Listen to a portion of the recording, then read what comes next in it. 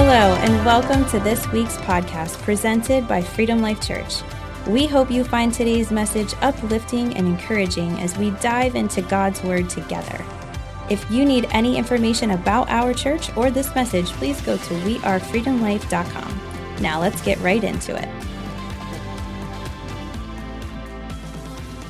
Isn't it true that there is no tomorrow promised to any one of us? Isn't that right?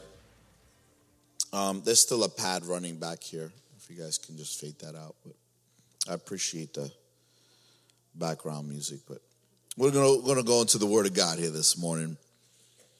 And we've been in this series, The Son and the Scriptures. And I don't know how many of you guys just have been kind of looking at this series with a set of eyes that I have been as I've been kind of preparing. And Sammy shared the word beautifully last week. I opened up the series a few weeks ago.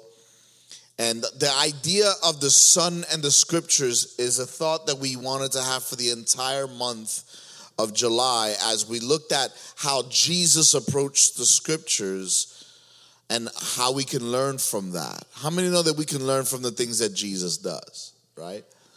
Here's the problem. We say, I want to be like Jesus, but what we fail to sometimes realize is that in order to be like Jesus, we have to go through what Jesus went through.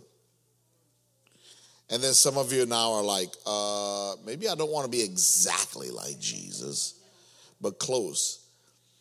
Minus the crucifixion, obviously, but I don't know about you, but I would really want to experience the closeness of the Father that Jesus had. I want to experience the moment where I look at sin and I go, I can't touch that, God, because if I touch that, I lose touch with you.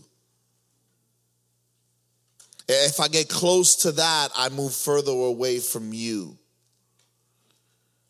And is that the way we see sin? Or do we see it as a casual thing that I just need to, like a pesky neighbor that kind of keeps sweeping like their dying leaves on my yard and you're like kind of dealing with it? Are you following what I'm saying? We kind of look at sin like an inconvenient thing that is in my life. How about, no, that's not what sin is. How about it? It's a direct rebellion against the God of our salvation. So when we look at Jesus, we have to understand that when he says no, no means no, and no doesn't mean maybe, and no doesn't mean later. No means no. And if he says don't touch that, then don't touch that. If he says stop living together when you're not married, if he says stop doing some of the things you're doing, if he says stop engaging in things that are impure, if he says stop doing some of these things, why do we think it's inconvenient when that's what he said? We look at Scripture as an alternative in this life. We look at Scripture as an option in this life. Listen, there is no life outside of the Scriptures.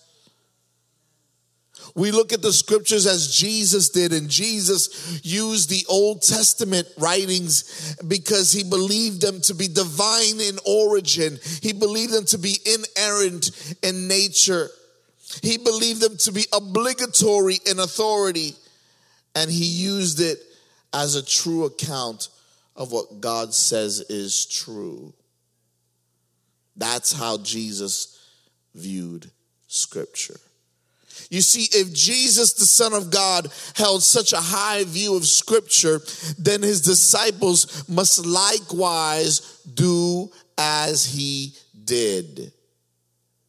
If Jesus, the perfect one, had a high view of Scripture, how much more so should we, the imperfect followers of the Father God?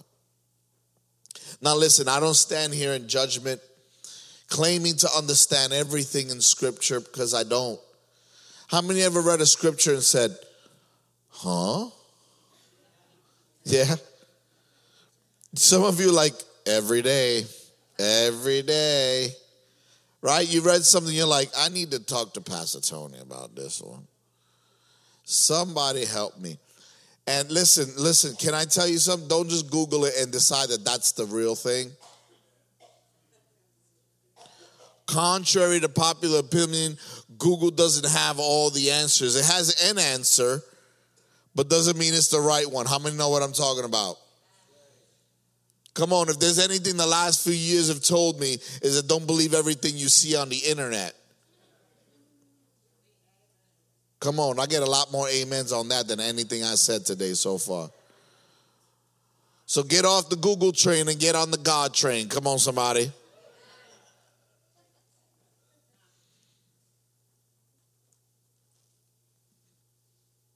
The idea that somehow we take a look at some of these scriptures and somehow that they're like mere suggestions is appalling, I believe, to God. He gave us directives on how to live this life. And as we take a look this morning and consider what some would say the greatest sermon ever preached, found in Matthew chapter 5, the Sermon on the Mount. I'm not going to be able to tackle in one morning the entire Sermon on the Mount, but I do want to bring a message entitled Making Your Life Count.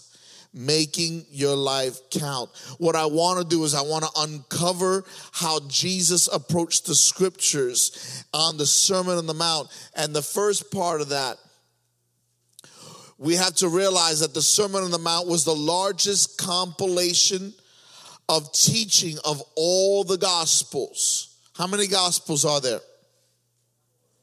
4 written Gospels, right? Can you name them?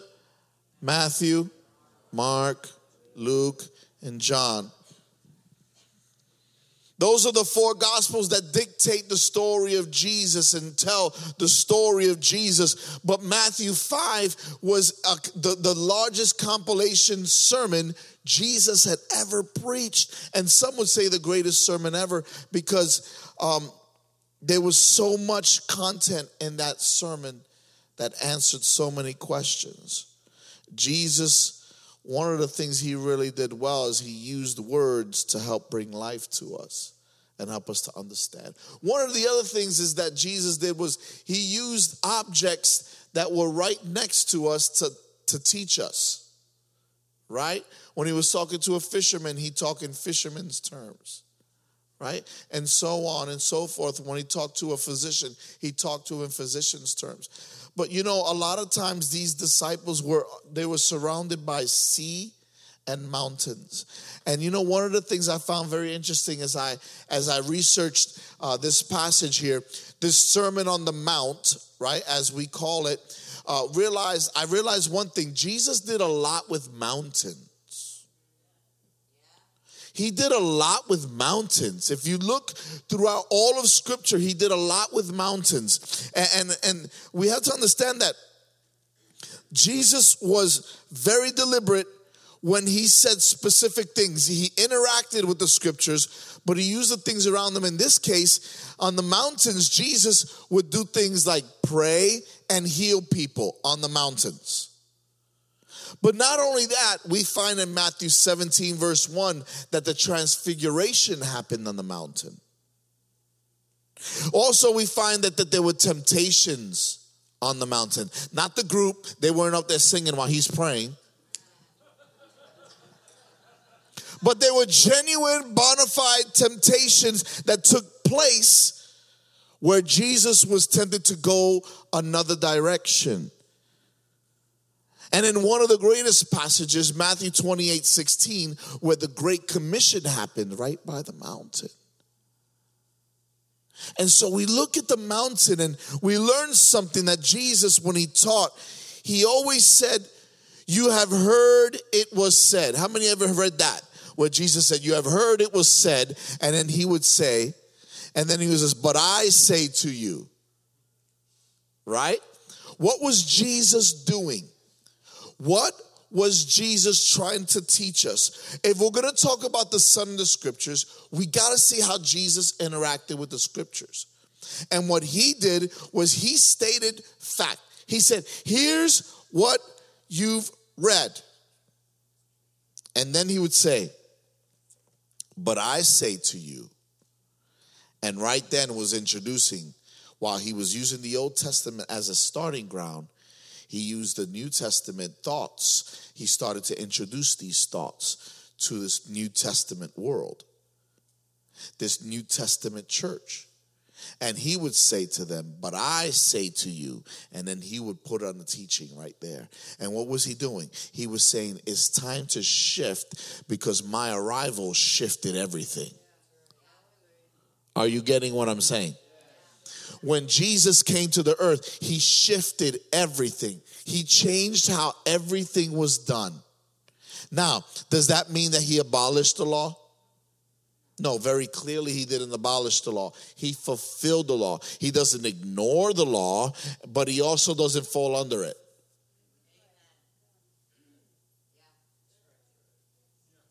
Okay. I'm just trying to find out who's nodding with me. Some of you are like, yeah. No. Okay, yeah. Right? He didn't come to abolish the law like, hey, law, get out of here. It's not you anymore. No, he said, listen, you had your place in history. How many know the Ten Commandments can still serve us today? How many know that the Ten Commandments still serve us today? Because you'd be like, I'm under grace. I don't need the commandments anymore. Well, you're going to need a lot more grace than some of us if you just completely ignore. You follow what I'm saying? So he didn't come to abolish the law. He came to fulfill it. In other words, he said, listen, this invoice is paid in full.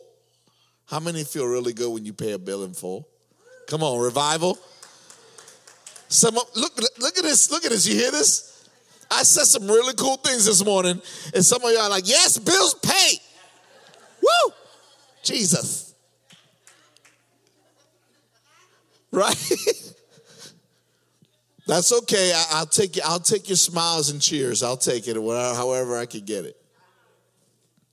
But when you pay that bill and that invoice is paid, you're like, woo, one less thing off my shoulders, off my back, off my life, that heaviness, one less thing, right? Well, Jesus came to tell you, I have one thing I want to take off your shoulders: sin and death. You say, well, that's two things. Not when you experience it. Is one heavy weight. It's like a backpack with cinder blocks in it. Like my children carry to school. Some of them don't want to forget something, so they bring everything home. I'm serious. I'm like, why is that so heavy? It's like, I don't want to forget anything. They're walking around. I don't want to forget anything. That's a burden, right? Can I tell you something? Sin and death was like that. Sin and death was like that burden that was on our back that we just could not get off. Jesus said, I come to set the captive free. Come on, some of y'all better shout. That's a good word right there. I came to set the captives free. That they don't have to live like that no more. You don't have to live with the burden and the weight. Sin and death, gone. How do you make your life count? How do you make your life? But I say to you, Jesus says, you know what he's doing? He's introducing a fresh look at God. Because you see, a lot of us look at the Old Testament God as a different God. It's not. It's the same God. He just set up a new setup. He got a new setup going. Jesus came and he died so that you won't have sin and death on your back anymore. But some of y'all choose to wear it because you're so familiar with it. Because it's easy. It's because it's what you know. Can I tell you something? God didn't call you to have sin or death on your back. He called you to have life more abundantly. Come on, somebody say amen to that. What is discipleship? Well, we look at how Jesus approached discipleship, and here's a definition that I wanted to kind of introduce to you a little bit here. It's taking something we learn and expanding it into our daily life and applying it. Discipleship is, you can describe it in many different ways. I realize this is just one of many, but this is a really concise option to look at discipleship. It's taking a truth and applying it to my life. If I am walking in discipleship, and if I'm walking with the Savior, Jesus, right? And I want His word to be my life, then I'm going to take that word and I'm going to apply it. I'm going to find a way to apply it in my life. Some scholars believe that when Jesus taught the Sermon on the Mount, that it was like days of preaching and it was a lot of time. But one thing I do know, that no matter how much time this Sermon on the Mount was, the examples of time, one thing that we understand is that God was meant to, when Jesus walked this earth, God was making him and allowing him to bring life to us in position and authority and in money. Those things were not what Jesus was primarily looking for. You realize that? Jesus, when he walked the earth, he was not looking for position. He was not looking for authority. He was not looking for money. In fact, he was all the things that they didn't expect.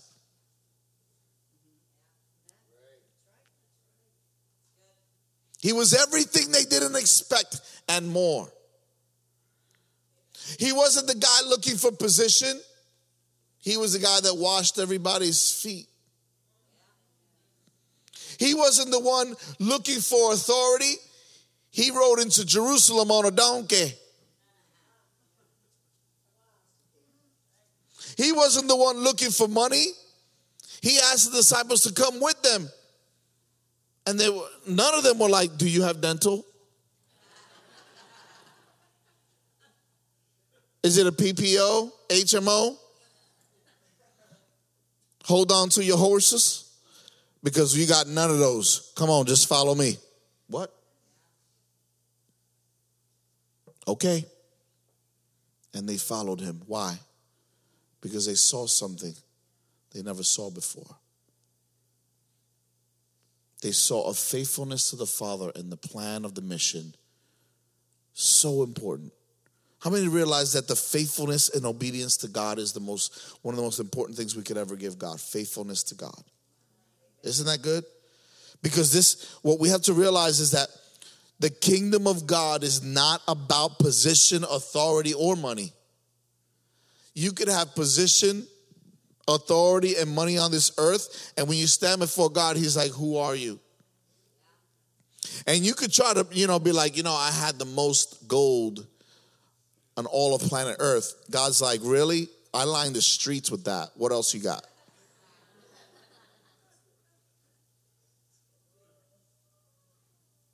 You got concrete? No, I got gold. No, that's concrete here, my man. What else you got? You know what you really need to have is obedience. That's worth more than silver or gold. And Jesus lived his life about the scriptures, about the Father's business. Listen to me and listen to me closely. If you want heartfelt commitment to Jesus, develop a heartfelt commitment to the scriptures. It's on the screen. Take a snapshot of it, put it on your refrigerator, do whatever you have to do. But if you want a heartfelt commitment to the God of your salvation, then start getting a heart for his word. Because Jesus was always introducing the word, and then he would bring the application of it to each of the people he brought to.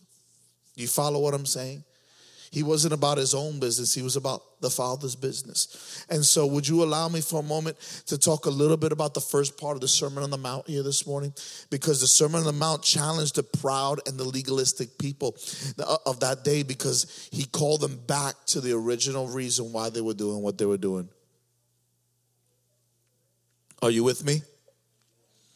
He took the Old Testament prophets, he took their words, and he said, and he would read them. Do you remember when he stood in the temple and he read from the scroll of Isaiah? Do you remember that? And so as he stood there reading from the scroll of Isaiah, he was reinstituting how important the word of God is. Then he closes it and he says, today, this prophecy has been fulfilled in your ears. Come on, somebody. How many know that's like, hello?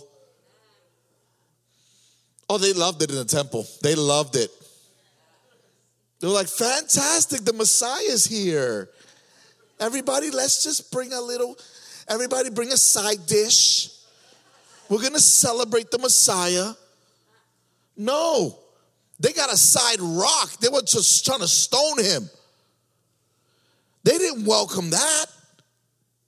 So what was he doing? He was saying, you have heard it said, right? He was reading Isaiah. And then he would look to them and he said, now this has been fulfilled in your ears. Wow. They got really mad at him and stuff. They were like, how dare he? How many times did God tell you something and you were like, how dare he? Some of y'all won't admit it. Some will be like, no, I don't talk to Jesus like that. I don't talk to God like that. Oh, yeah, you do. Everyone has said no once upon a time because you thought it was your flesh. Some of you indirectly told God no. You were like, no, I'm not doing that. And he was like, you were like, no, you can't come in.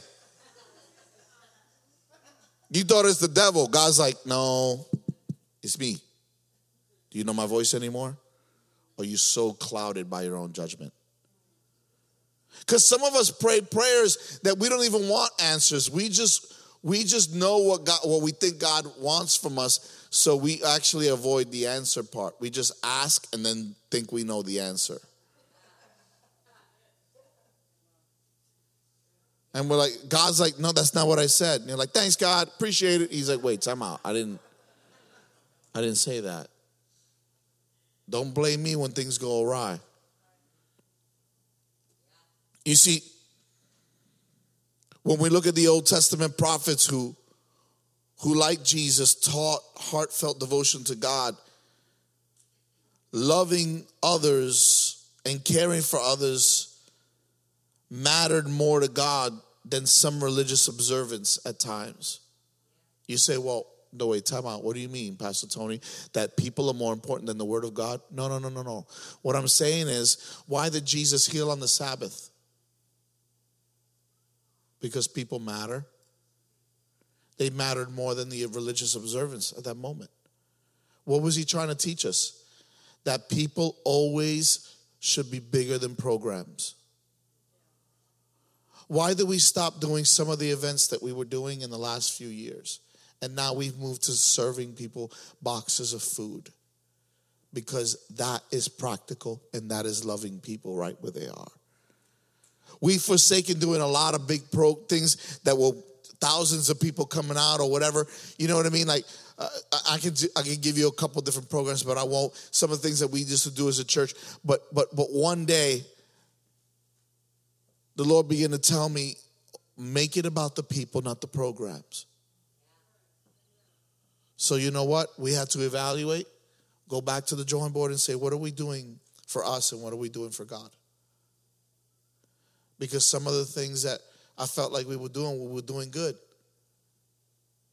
But was it good or was it God? And sometimes they're not synonymous. So are you doing something good or are you doing something for God?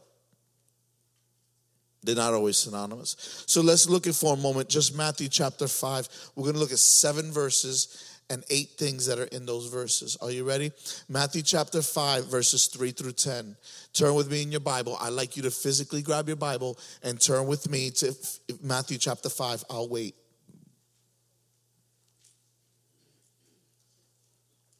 Please don't come to a series called The Son and the Scriptures and not have scriptures.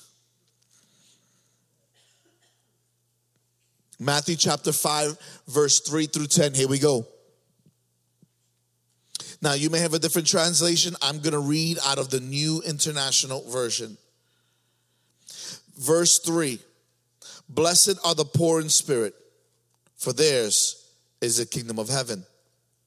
Blessed are those who mourn, for they will be comforted. Blessed are the meek, for they will inherit the earth. Blessed are those who hunger and thirst for righteousness, for they will be filled. Blessed are the merciful, for they will be shown mercy. Blessed are the pure in heart, for they shall see God. Blessed are the peacemakers, for they will be called children of God. Blessed are those who are persecuted because of righteousness, for theirs is the kingdom of heaven. Now, if you allow me, this is a lot of text. I'm going to do a 10,000 feet above ground, sea level view of this and kind of easy pass our way through some of these and kind of touch on it, because I don't know if you realize the Beatitudes and how much content is in it. I can do a whole series on that alone. Okay? But what I do want to do is I do want to look at the highlights of these few verses. Are you ready? Number one, what we have to realize is our need for God. Look at verse 3. Look at verse 3. Blessed are the poor in spirit, for theirs is the kingdom of heaven. We are poor in spirit because we acknowledge that we are not self-sufficient. How many know that you cannot earn your way to heaven? We come into a childlike faith and we come to know Jesus because of a childlike faith. And in that, because we cannot in and of ourselves, we are poor in the spirit. Naturally. We cannot afford heaven. That debt was too big. We can't get into heaven by what we can buy. How many know you can't buy your way to heaven? How many know you can't earn your way to heaven? How many know you can't nice your way into heaven? You can nice your way with someone and get on their good side, right? But that's not how it works to heaven. Jesus is not your homeboy. How many remember that phase back some years ago? I must confess, I had one of those shirts. Jesus is my homeboy. But I was from New York, so a homeboy was a very common. That's my disclaimer. Is that all right, Chris? Does that make sense? Like a little bit. Like I had a Jesus is my homeboy, and I was like, yeah, Jesus is my. Then I realized I don't like this anymore. He's more than my homeboy. Right? Some of you now picturing my shirt saying Jesus is my homeboy, and you're still laughing in your head. There's 15-year-old Pastor Tony walking out. I didn't walk like that, by the way. That was weird. That was weird. Who walks like that? Jason, stop laughing. Listen, I only walked like that for 6 months. It was after a pogo incident. I don't want to talk about that.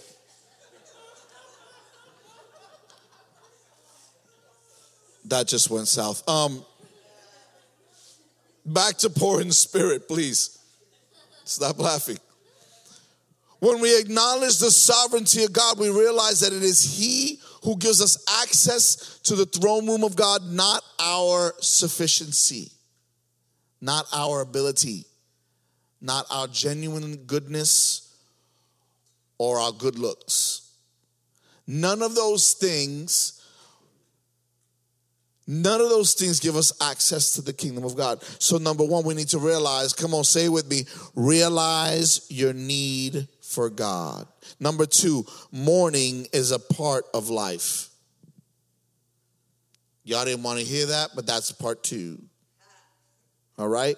The second part of this is realizing that mourning is a part of life. Listen, the more clearly we see God, the more we become aware of our imperfections. The more we become humbled in His presence, the more we feel the burden of our sin. The more we realize that we have sin in this world, the more we realize that people will die in their sin and we will mourn things. We're not escaping this. Friends, look at me. We're not escaping pain. God never called us. God never said you would. The best thing we could do is acknowledge him as the one who gives peace to the one in pain. The result is that we mourn our sins, we repent in genuine sorrow, and there are times in our lives we have to say, God, I'm sorry for this. And outright repent to God and say, Lord, I don't want to walk in mourning, I want to walk in joy. So you can be in mourning of something that happened to you or something that you did. Whatever it is, God is telling you we're all going to experience it. But what does he say about it? Does he say you are hopeless now that you have mourning? No. He says, blessed are those who mourn, for they will be comforted. What does that mean? God is sending a comforter to help you through your situation. And he's there for you. Number 3. Live humble. Live humble. Verse 5. We look at verse 5 and it simply said this. Blessed are the meek, for they will inherit the earth. How many know that we have to live humbly and realize that at any moment in time, things could shift and change? You want to get cocky, real quickly things could change. Christian meekness is not weakness. You realize that? It's based on the humility expressed in the New Testament. And we realize that that meekness is actually inner strength. Meekness is not weakness. Meekness is inner strength that comes out when it's necessary. Why is it that for some reason we think that turning the other cheek is a sign of weakness? By the way, that's not an instruction manual on how to get beat up in the city. When Jesus said turn the other cheek, he's showing you be stronger than the opposition. Live above everybody else's standard. When he says turn the other cheek, he says move from physical strength to inner strength. He's trying to tell you how to live internally, not just externally, because we react externally to the things around us all the time. And God is saying you can't live this Christian life externally. You have to start on the inside. So what is he saying? When he's saying turn the other cheek, he's saying work something out so deep inside of you that what happens in the physical doesn't matter as much.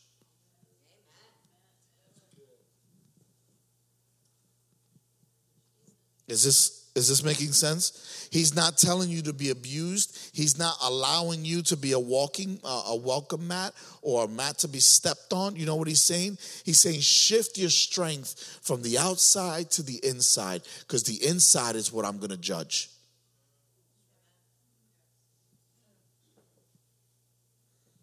And when he judges that inside, that meekness is going to come out. Actually, that meekness kills physical weakness. Because when you can stand there and go, say what you got to say about me. I'm not going to sit here and defend myself all day. I got better things to do with my time. I got better things to do with my time than to deal with your mess. I'm not going to respond to you. I'm not going to reply to you. I'm not going to even give you the time of day. Because, listen, if I got $10,000 in my account, and I lose $1, how many know I'm not going to freak out? I'm not going to give someone one single second of my time that they don't deserve. You got plenty of minutes and hours in a day. Utilize them for the glory of God. Don't give anybody, especially the enemy, another second of your time. Some people gave him all of 2020, 2021. Some of them spilled into 2022. Some people are still limping through 2023. I tell you what, the enemy had enough of my time. I'm not giving them another second. Another second. I'm not living in fear. I'm going to live humble and holy before God. How many's with me? Who's with me? Who's with me? Holy and humble before my God. Number 4, live hungry. Live hungry. Come on, somebody. Christ gave himself to the soul of those who hunger. He gave himself to the person that said, whoever hungers for me, when the world no longer has any hold on us, he says, all you should seek is me. Someone said this, the key to Christian living is a thirst and a hunger for God. And one of the main reasons people do not understand or experience the sovereignty of grace and the way it works through the awakening of the sovereign joy is that their hunger and their thirst for God is so small. There's some people that don't experience hunger and thirst because their expectation of God is so small.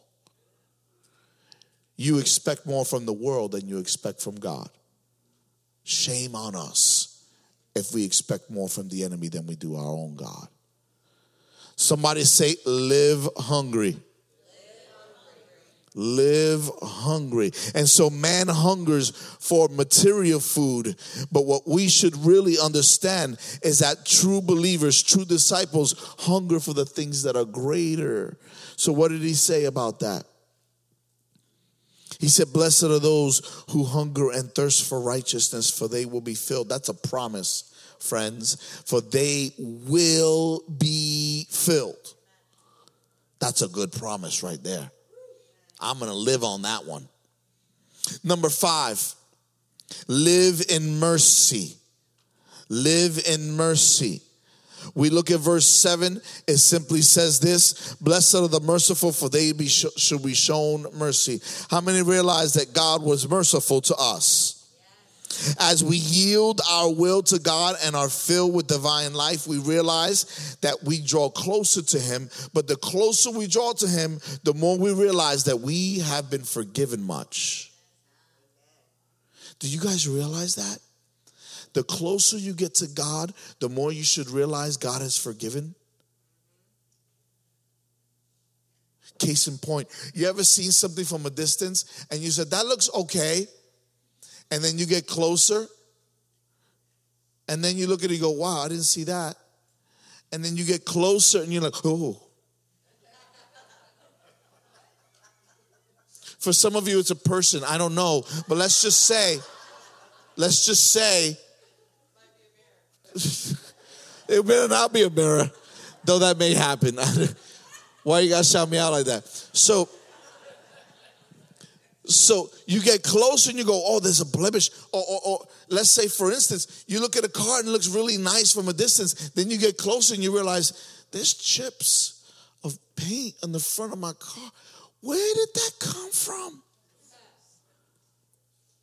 Right? You didn't see it from a distance, but it was there. Why?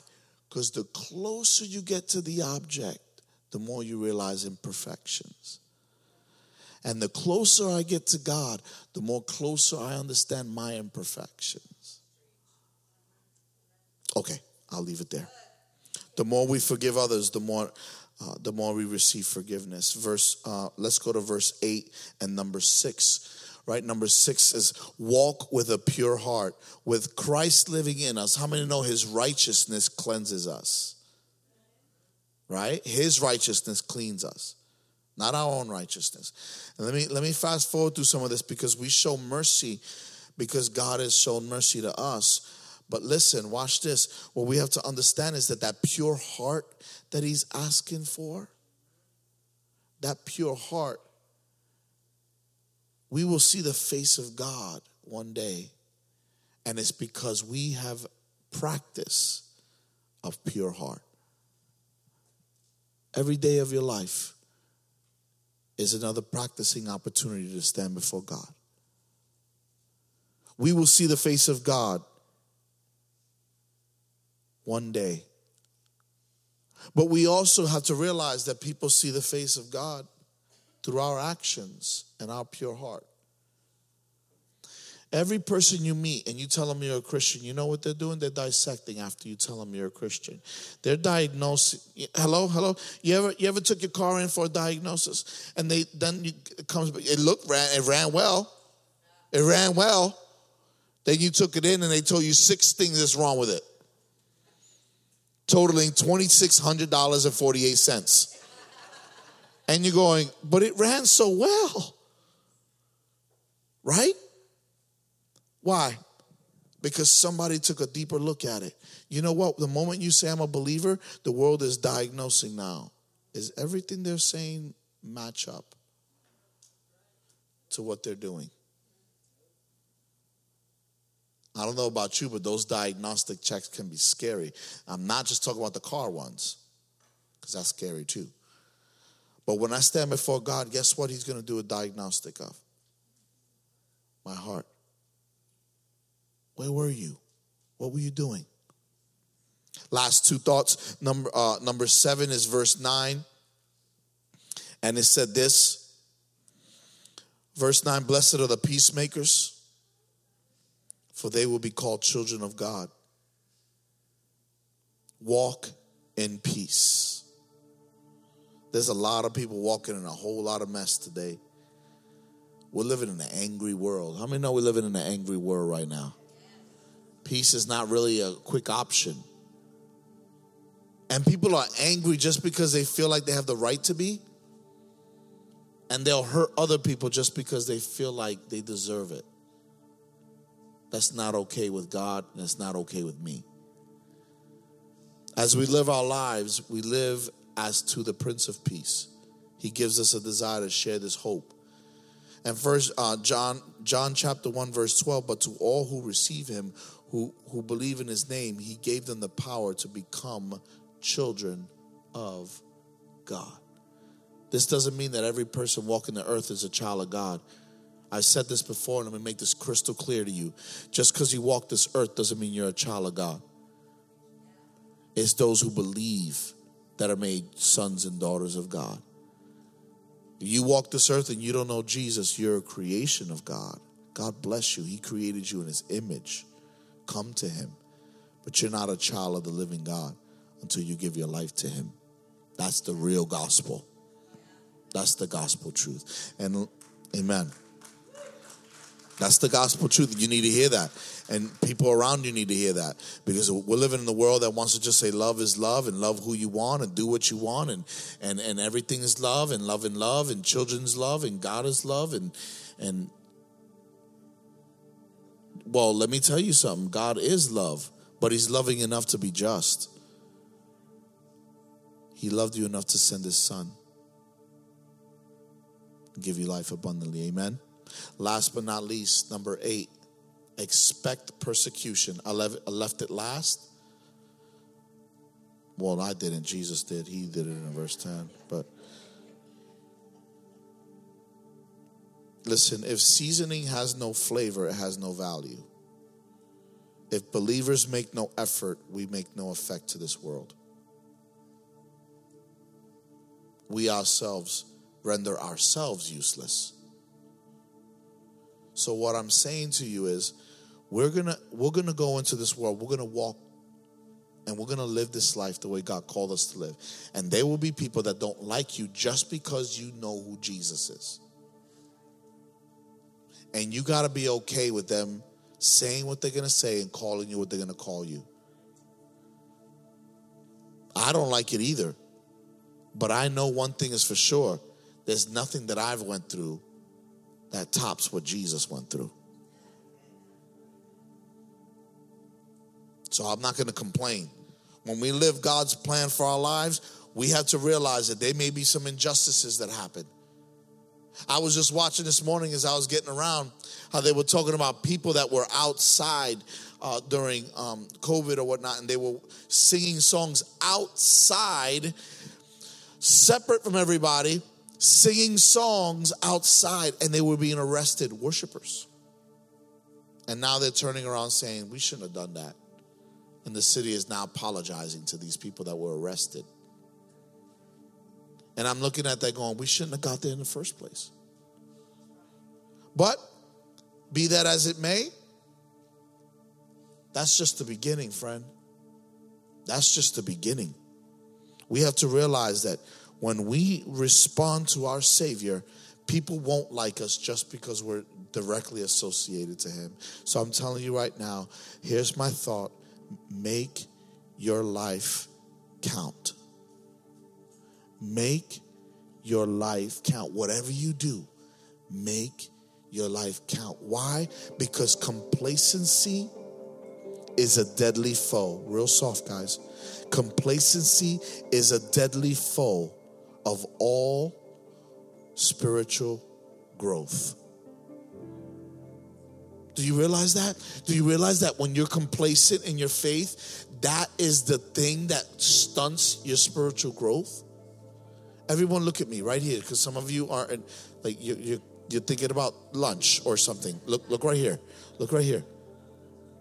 Now, I'm being honest. There's people just look in all the directions. Look right here. I want to tell you something. Whatever you do, make your life count. Make this moment count. Because we're living in a world that doesn't want to count anything. They want to do what they want to do. They don't want to make anything count. Let me just live my life the way I want to live it. And friends, those people are in for a rude awakening when Jesus comes back again. I don't say that with like, yay. I say that with humble fear that there may be people I know and love that would have not chose Jesus. Show of hands all across this room. How many of you know somebody that doesn't know Jesus? Okay. If you somehow don't know somebody who doesn't know Jesus, I really wonder what circle you're in. Because, wow, there's so many lost people out there that need to know this gospel. And guess what? You may be the one key that's going to unlock that eternity for someone on the positive way. That eternity in heaven. But you got to understand that there is a God. Give me all the house lights, please. You have to understand something. That I just touched on a few verses of this Sermon on the Mount. And this is just the beginning that he's talking to us. But he gave us so much insight as to how we're supposed to handle people. This world is desperately searching for honest gospel, a real gospel. And it should never be considered that everyone has tried the gospel and that it left them void. But what it should be saying, what it should be said about the gospel is that I tried it and everything about it was right. I'm the one with the voids. I'm the one with the needs. I'm the one that's left broken. But because of this book right here, we have life abundantly. Amen? We have life abundantly. Somebody give God praise for the word of God today.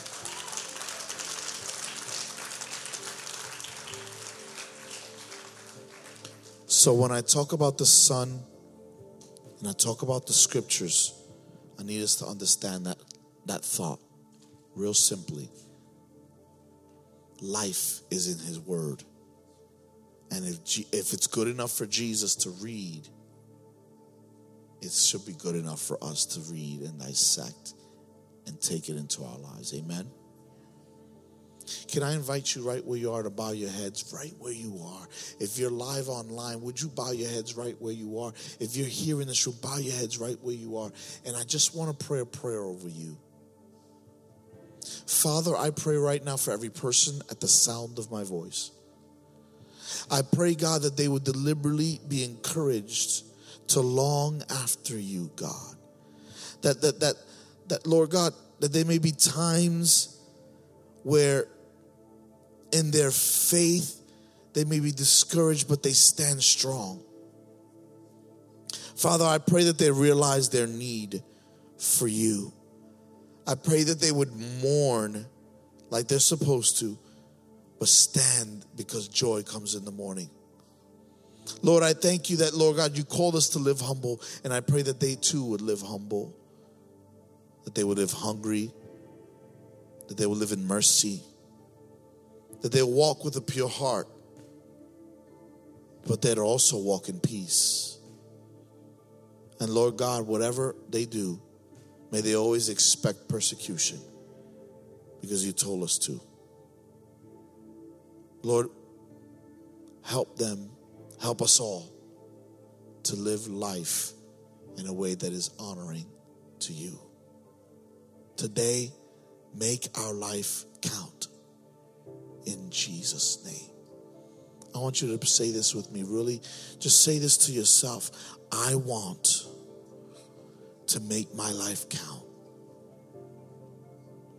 And I want you to say this prayer to the Lord with me right now. Say, Jesus, make my life count for the glory of your name.